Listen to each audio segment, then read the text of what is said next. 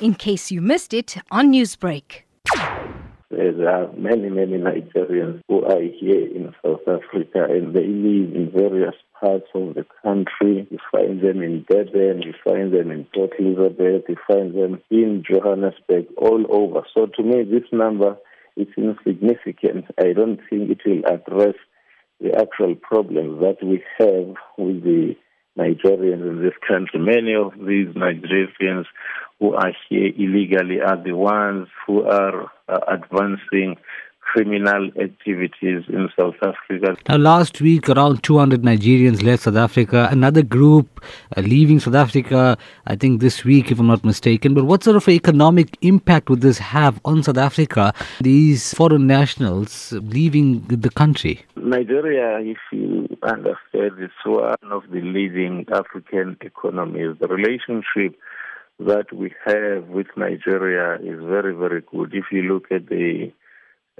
work our companies are doing in Nigeria, ShopRite, MTN, but I think we're the ones who suffered severely when we get attacked, when MTN offices were attacked, when Nigerian citizens revolt against the likes of ShopRite. So those companies, they employ the Nigerian locals. They don't take South Africans with when they open business opportunities. What do you make of the decision by President Cyril Ramaphosa to send a special envoy across the continent to apologize for the recent xenophobic attacks? I disagree with President Cyril Ramaphosa's gesture.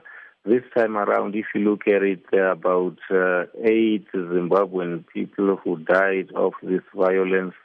I think it's 8 South Africans and about 4 foreign nationals who are mainly from Zimbabwe who died of this violence. If you look at the acts of pastors from Nigeria like Omotoso, who has been accused of raping young children, and many other Nigerians who are involved in criminal activities, I would argue and say Nigeria owes us an apology. Maybe diplomatically, Cyril Ramaphosa is trying to make things better, but really that gesture doesn't favor the people of South Africa. It might favor him as the head of state, as he is eyeing the chair of the African Union in the next few months, but really it doesn't help, because what we need to do is to communicate a very clear message about our displeasure about the manner in which these foreign nationals are conducting themselves in South Africa and the destruction that they cause to the South African society and economy. You did mention that Nigeria owes South Africa an apology. Why would this be?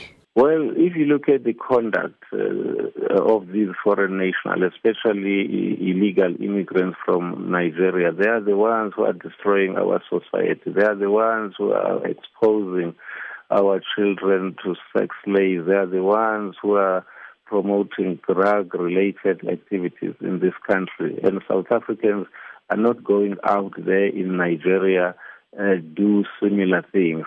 Newsbreak, Lotus FM, powered by SABC News.